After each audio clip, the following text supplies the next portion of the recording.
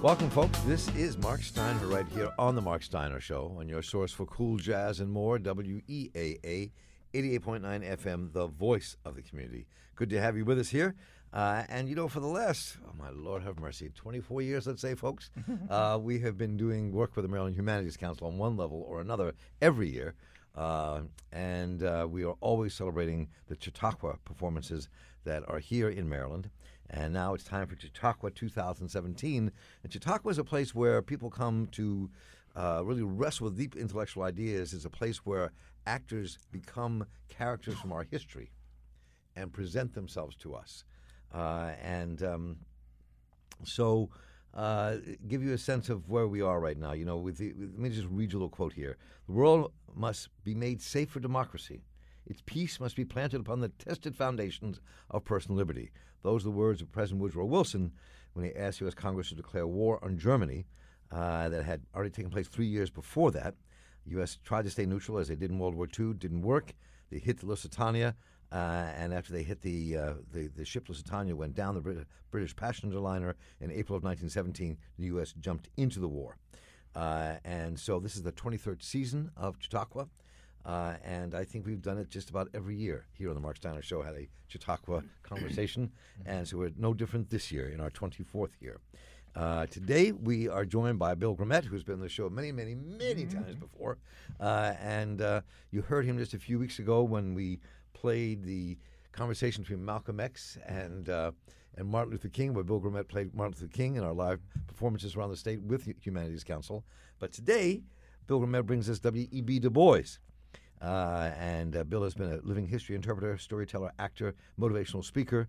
He's, as I said, been King, Frederick Douglass, Benjamin Banneker at Chautauqua's here in Colorado, South Carolina, and at schools in Northern Marianas. He gets to go to the Northern Marianas, and I don't, but I still like him. Bill, good to have you back in the studio. Thank you, Mark. Good to see you. And joining him is Doug Mishler. Doug Mishler is playing John Pershing in this Chautauqua, the great general from World War I. And if I didn't say it earlier, this Chautauqua is about World War I, and he's an independent scholar who has taught at the University of Nevada and Western Washington University. He's appeared at the Humanities Chautauquas before as P.T. Barnum, Theodore Roosevelt, William Lloyd Garrison, Henry Ford, and Upton Sinclair. And Doug, good to see you again. Welcome. Great to be here. And so this Chautauqua World War I, there's a third actor here. It's not with us today, who's actually playing Wilson.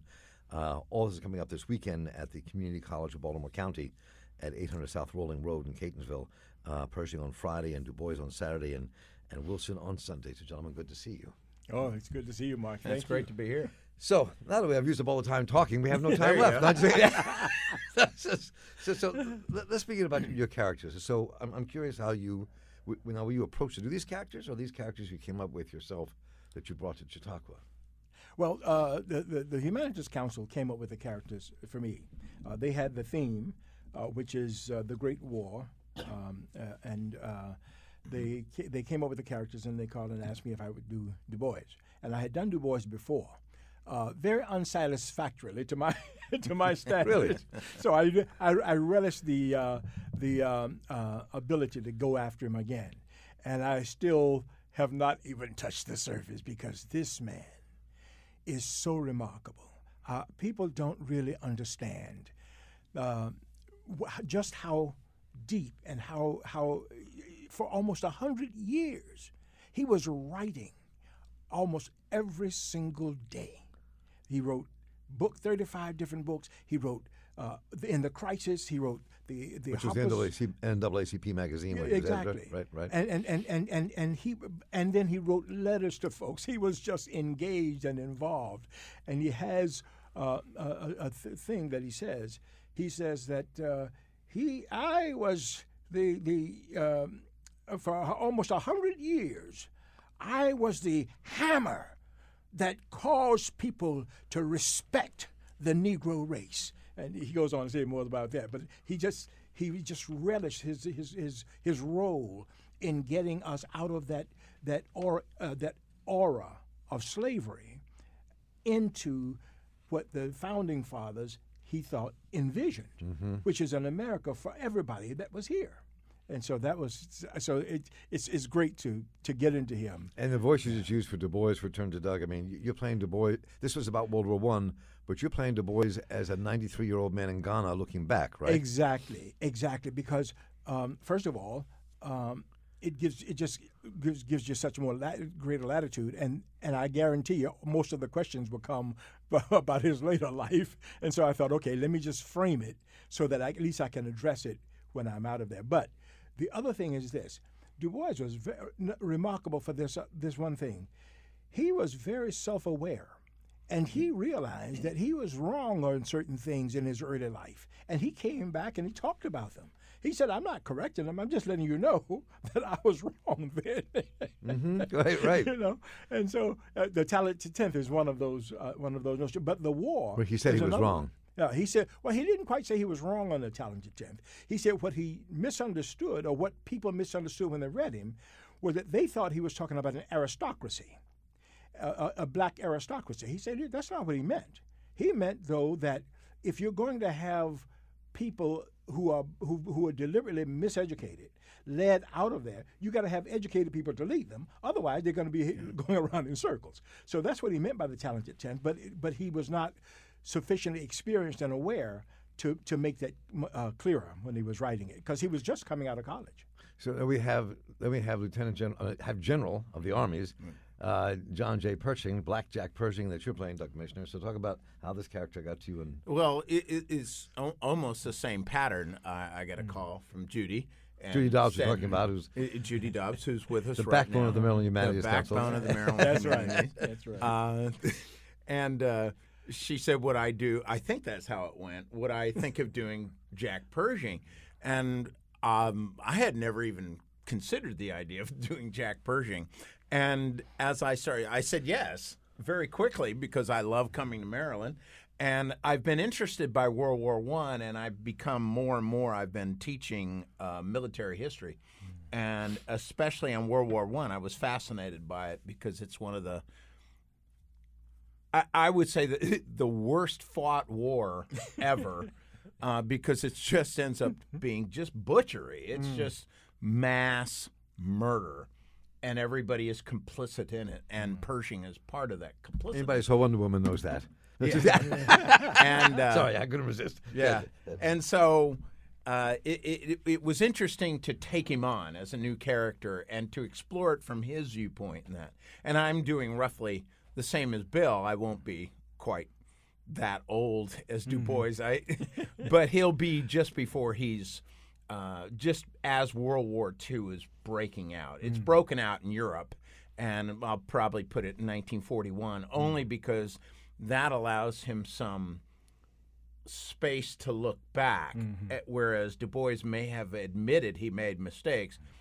I have to figure a way to make Pershing offer up that he might have done something wrong, because he is a man who is a military leader, says you never reflect that you've done something wrong. You keep going forward. You remain optimistic. You remain strong. You don't gripe. You have a difficult job. You do your difficult job, and you live with the consequences of it. And he's very steel-like. And so I thought giving him a little more time, he can look back as the Second War starts, because the Second War starts to prove that what he believed in was really not modern warfare. Well, he was still somewhat caught in the trap of the Civil War, that with American rifles, American esprit de corps, well-led, can overcome anything. And machine guns and mechanized warfare sort of was making that into a ridiculous assumption. And he slowly learned it in World War I, not that anybody did. Later on, he's very much criticized for what he did in World War I. Even though he had the intelligence to reorder things, even after the war, he doesn't see much need for tanks. He sees airplanes as important, but not like they would become. He misses that. But most people did. Did you like him? Do you like him? I like him more as I do him, because in military circles, and we were just talking about even at West Point when he was first there, no one ever touched him more than once. You know, it was said, you just don't do that. He's not one of the boys. He's this, they saw him as a marionette, that he was officious. But privately, he could be very funny. He loved the ladies. They say at West Point, he never talked with the guys, but he never missed a day to take a walk with a young lady around the grounds. And he played cards, and he drank a bit. And then that all goes away when he gets married, and he's devoted to his wife. His line is, when he meets her, he writes in his journal that night, "I've met the woman that God has made for me." And so there is this emotional side to him, but it is absolutely private, and only about 4 or 5 people ever know this side of him. But yet he could be very funny and very compassionate. One of his best friends was Charlie Dawes, who was later a senator. Well, before that was a senator. And he shows up and helps run logistics for the AEF. The American Expeditionary Force in World War I, the Army. The American Expeditionary Force. And he shows up, but he's an old friend of Pershing's, and he is not a soldier. They give him a uniform, but they have to help dress him. And he serves on the staff, but whenever Pershing walks into the room, of course, all the other officers stand up to attention because the commanding officer's in the room. Dawes never does. And finally, Pershing, in front of all the other officers, says, "Charlie, when the commanding officer comes into the room, you're at least supposed to move your cigar from one side of your mouth to the other." And so he has this, but it's very much hidden. And that's going to be what I'm wrestling with, is how to get that across. And that's one of the reasons why somebody asked me, "Are you going full uniform?" And I went, no. It's after the war. He's out of the military. So you both are doing the same and thing. And that might open it up, allow me a little more access to this very disciplined, iron-willed human being. It sounds like these 3 characters might have been chosen for their personalities, similarities in personalities almost. It could be. You know? Well, Judy's a genius. So because, listening to you talk about Pershing, it's almost an overlay in terms of his patrician nature and his standoffishness, but his absolute dedication to excellence, especially in education. He was just intolerant when it came to anybody who was a dullard. His whole thing with Marcus Garvey was about he was just a dullard. He said he's not a model of the talented 10. He's not even talented. Now he had the same issue with Booker T. Washington. Exactly. A little bit of that I heard. Yeah, he respected Booker T. Washington for what he had done, but he thought, but that's not what our people need. You know, so but that was they had the similar kind of thing, and his letters to Woodrow Wilson essentially was exactly the same thing. So before you two get into your characters, I want you to each do a little piece about from Du Bois and Pershing. That if you could just, what is it about this period you think that was so important? That is so important to do. I mean, Chautauqua is about our history. It's about the people who have made our world as it is in many ways, and finding these characters who embody that. So, what is it about World War I, from both your characters' perspectives and just from yourselves as the actors kind of delving into this time? Bill Burnett. For Du Bois, it was, first of all, 1900 was basically his coming of age. He graduated at Harvard in the early 90s.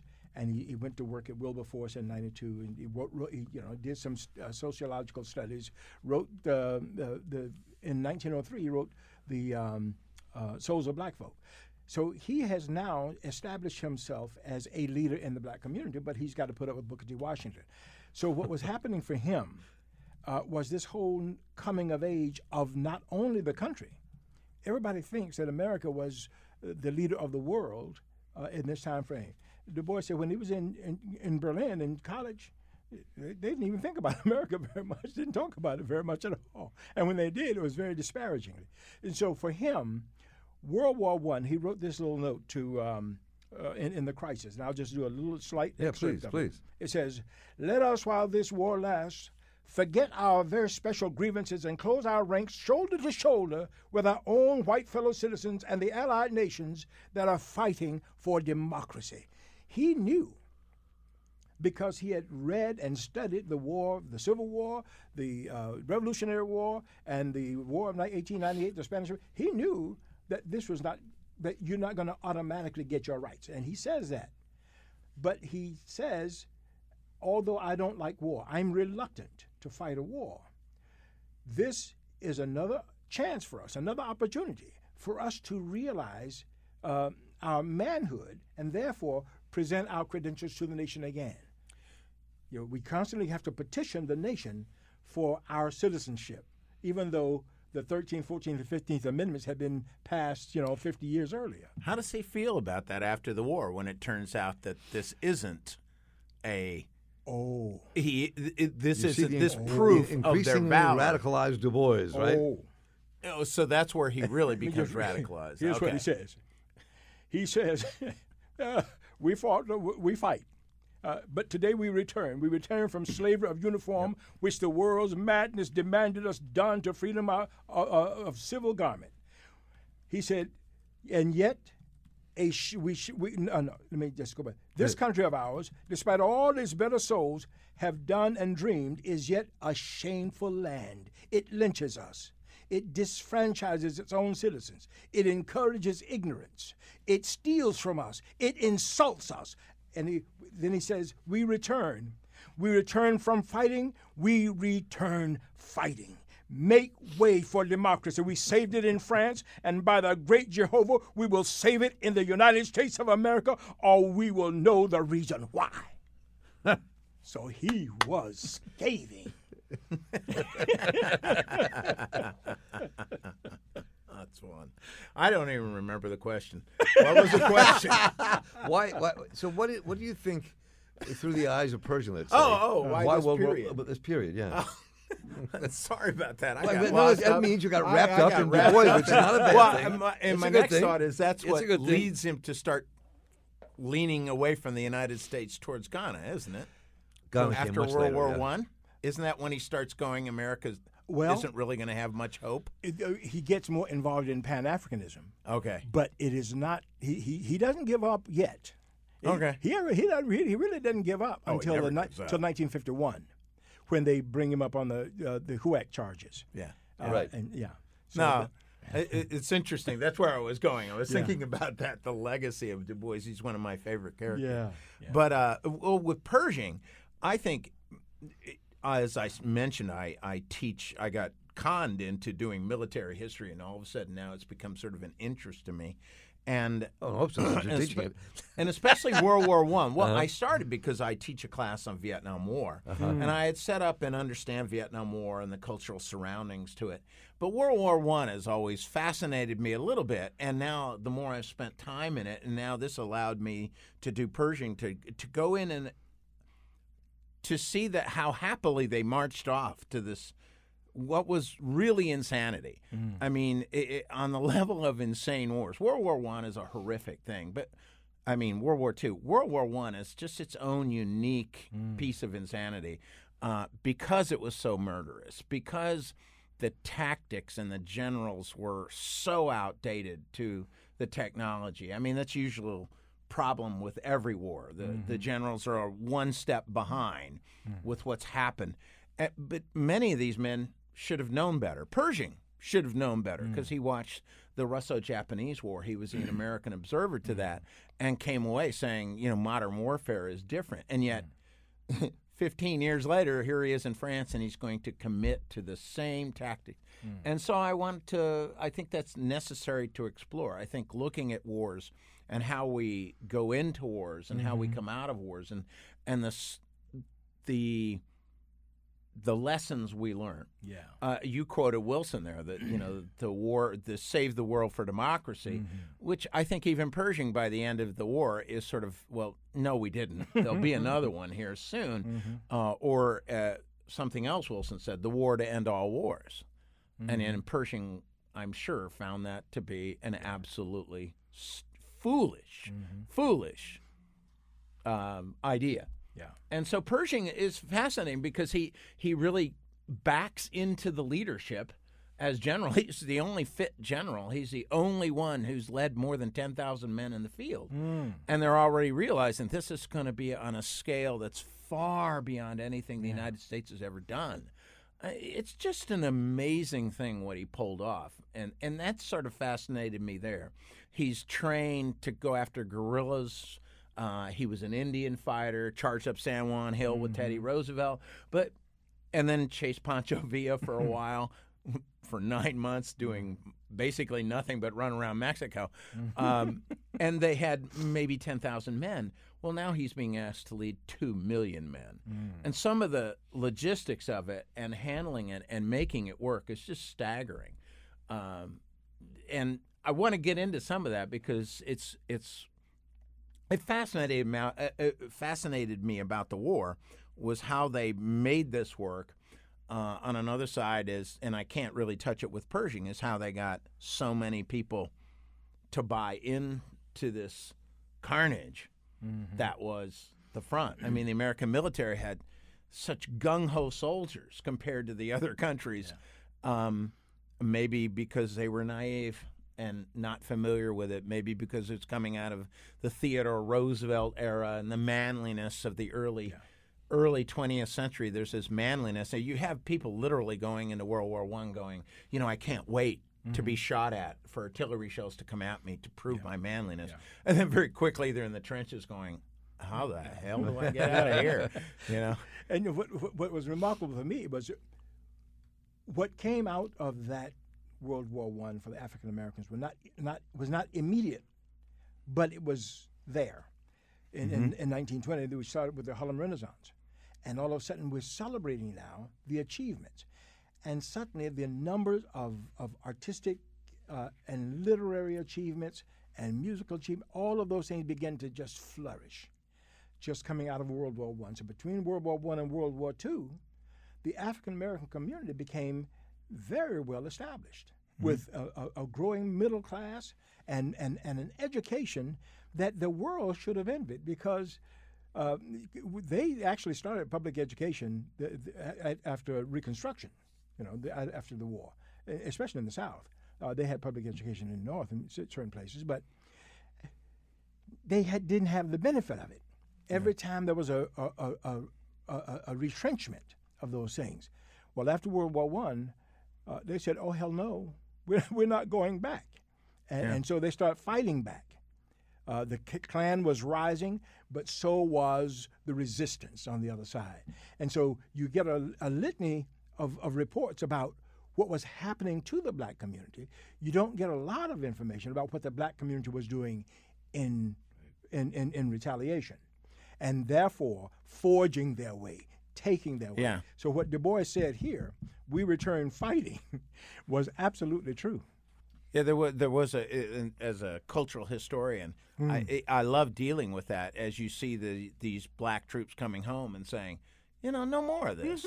We were treated as human beings in France. We demand this kind of level. And then you have that flowering, as you say, with the Harlem Renaissance and this growing African-American intelligentsia and middle class and whites get pulled into it in the 1920s and the clubs and that's right. And then, but it was not just the clubs. Well, we hear about the clubs because that was the drama. Yeah. But what was going on behind the scenes were the philanthropic society was actually funding an awful lot more of black research and black writings, and so all of these artists now can get their books published, poetry, and also. So it was just a remarkable period of time that we don't usually attribute to the contribution that was made out of World War I, and to what when Du Bois talked about the talented 10th.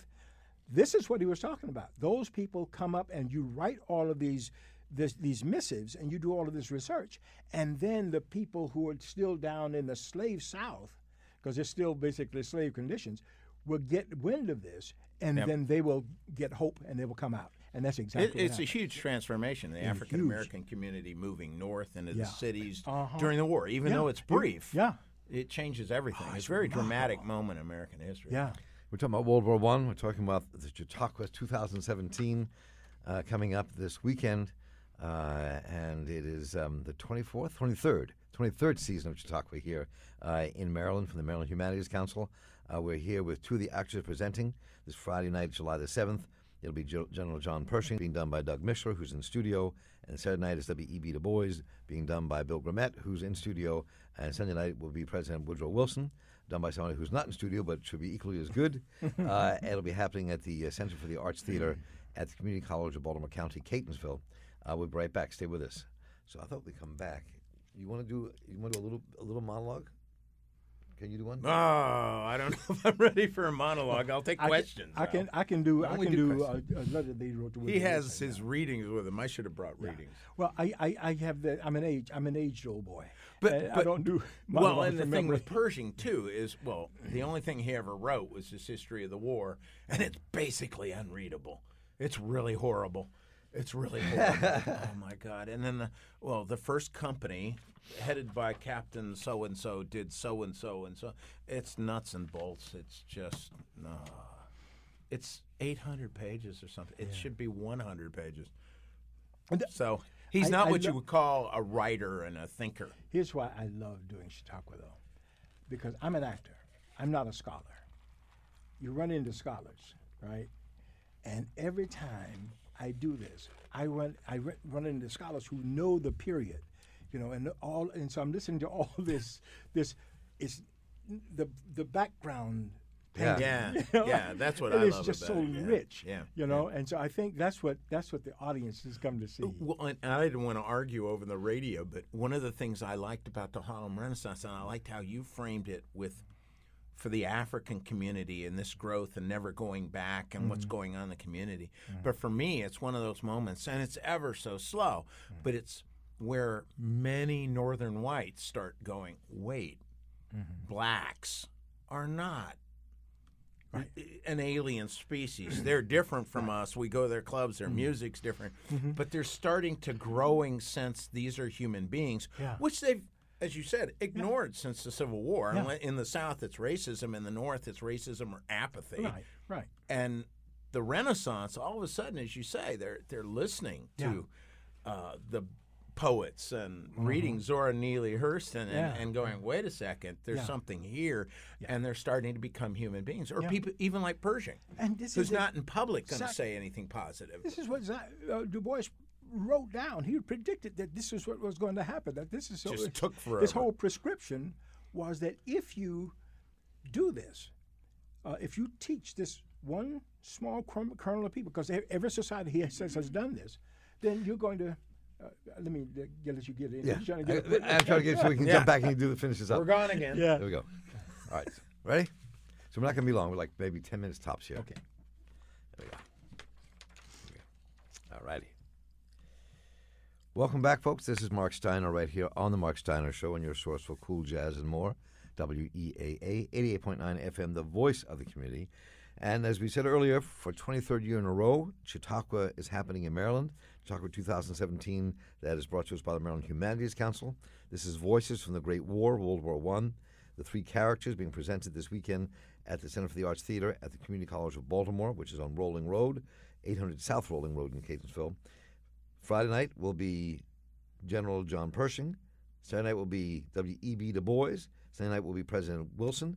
All performances start at 7 p.m., and we are here with two of the men, one who's playing General John Pershing, that's Doug Mishler, and one who's playing W.E.B. Du Bois, Bill Grimmett, who's been on the show many times before. So can we do a little bit here? Well, I'll let you do a little bit of E.B. Du Bois, and then let me ask you both questions in your character, and then we'll see where we go. What are you gonna read, Bill? During the war, Du Bois had voted for Wilson, had encouraged him to get the soldiers in the army, and then, but once he voted for him, Wilson began to turn against the black community. This is a letter, an excerpt from a letter that Du Bois wrote to Wilson while he was president. Sir, you have now been president of the United States for 6 months, and what is the result? It is no exaggeration to say that every enemy of the Negro race is greatly encouraged, that every man who dreams of making the Negro race a group of menials and pariahs is alert and hopeful. Vardaman, Tillman, Hoke Smith, Cole Blease, and Burleson are evidently assuming that their theory of place and destiny of the Negro race is the theory of your administration.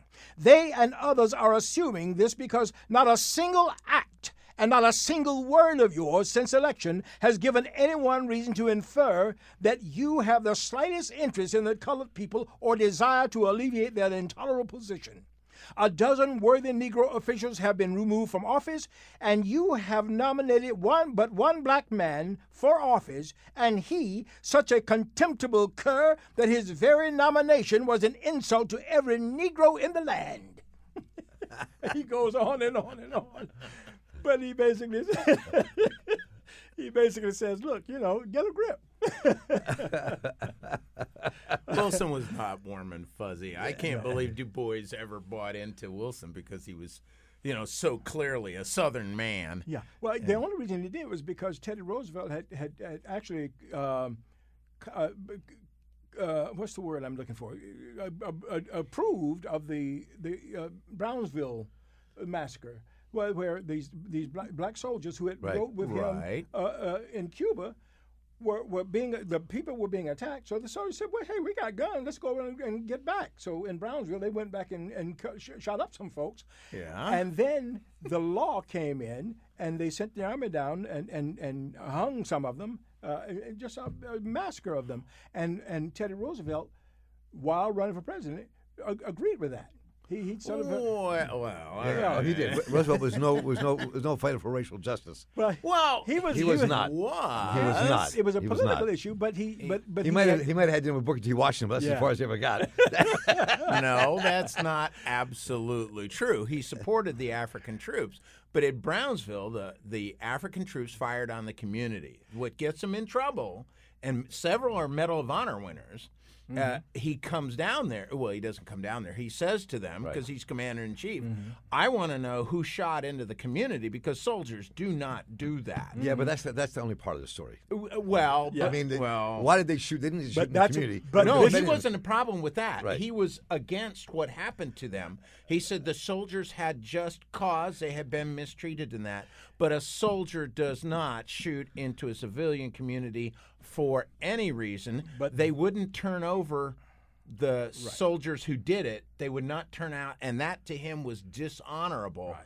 And so that's why he kicks them all out. But this is why Du Bois decided not to support him for his reelection. Oh, I could see that. And he went for and Du Bois was a socialist, a registered socialist, and Eugene Debs was running, and he resigned from the Socialist Party in order to support Wilson. Yeah, big mistake there. So I think Teddy was bad. And World War I was a period where black was being encouraged to fight in the war, while the left was opposing the war. And being arrested, deported, and jailed. Debs goes to jail because he refused to support the war, right? Eugene V. Debs. So let me do it very quickly here. I'll ask you both a quick question in character before we conclude, all right? So since Bill, let's start with W.E.B. Du Bois. So I'm curious what Dr. Du Bois learns from the end of this war. Looking back at it, what is it Du Bois learns? What comes out of it for him? For you, Dr. Du Bois, I should say. Yeah. I suppose going into the war, I knew that the problem of the 20th century was the problem of the color line. What I did not realize completely was just how committed some of our friends were to the position of the color line. And so when I had encouraged soldiers to fight, I thought at least since we had known what they could do in the Spanish-American War, since we had known what they could do in the Civil War, since we had known what they could do even in the Revolutionary War, at least we would, in this war, let's at least let them fight. And so what I learned was that not letting them fight on the American side and having to go to the French was just another wrinkle in the demise, in the degradation of our people. And so we had to fight even harder, even with our friends, like General Pershing. Like General Pershing. So let's talk a bit about General Pershing, Dr. General Pershing. What you came out of this war wanting to take the war into Germany. When you were stopped from doing that, and the armistice came. So what does General Pershing walk away with? He had some of the greatest generals his students became some of the greatest generals, whether MacArthur and Eisenhower were under him. So Marshall, Patton, right? All of them. Well, what I gain out of the war is a sense of loss, in a way, because I do not believe that Germany will behave, that we are, as we're seeing now, very clearly, that Germany will proceed on an aggressive course and that they were not defeated. They were just brought back to a line at the start. So nothing was accomplished except killing and maiming a great deal of humanity. And so I am reticent to say that there was a great benefit out of the war, because I think the issues are still there within Europe, and we will, of course, be pulled into it once again. On the other side, one of the things that distresses me the most of the war has been the announcing of soldiers as glorious, as somehow the battle has been glorious and the war is about heroism and glory. There is no glory in war. The only glory in war are the dead. These are the ones we should remember. But it would be much more glorious if they were still alive. Life is the great glory, not death. So, ladies and gentlemen, if you want to be absolutely entertained and also learn a great deal and enjoy a wonderful conversation, you get a chance to talk to these characters characters in character. Am I right? But the audience gets questions of you in character. Oh, the best part. After they make their presentations, they will remain in character, and the audience gets a chance to interact with W.E.B. Du Bois and General John Pershing, and on Sunday, President Woodrow Wilson. These are men who have just doubled down and gotten deep into who these men are. And it's always an amazing evening. It's just that if you want to spend a wonderful, entertaining, intellectually stimulating evening and then go out and have a lovely dinner with somebody you like, people you like, then come to Chautauqua this weekend. Chautauqua 2017 is brought to us by the Maryland Humanities Council. And on Friday night, July the 7th, you will meet General John Pershing, Blackjack Pershing, as performed by Doug Mishler, independent scholar, teaches at the University of Nevada, Western Washington State, has done P.T. Barnum, Theodore Roosevelt, William Lloyd Garrison, Henry Ford, Upton Sinclair for Chautauqua. You don't want to miss that. You just heard his General Pershing. And W.E.B. Du Bois will be on Saturday night, played by the great Bill Grimmett, living history interpreter who has done Martin Luther King, W.E.B. Du Bois, Frederick Douglass, Benjamin Banneker, for Chautauquas, here, Colorado, South Carolina, and in the Northern Marianas. I love that one. I did that one too. That was great. You guys are very lucky to have been there. And that's Saturday night, 7 p.m. at the Center for the Arts Theater at the Community College of Baltimore County in Catonsville, 800 South Rolling Road, Catonsville, Maryland. So check it out. Don't miss Chautauqua this year. These gentlemen are both fantastic. Good to meet you both. Thank you. Doug Miller, good to have you Great both. to be here. Doug Mishler and Bill Grimmett. And on to Chautauqua. Yes. There we go.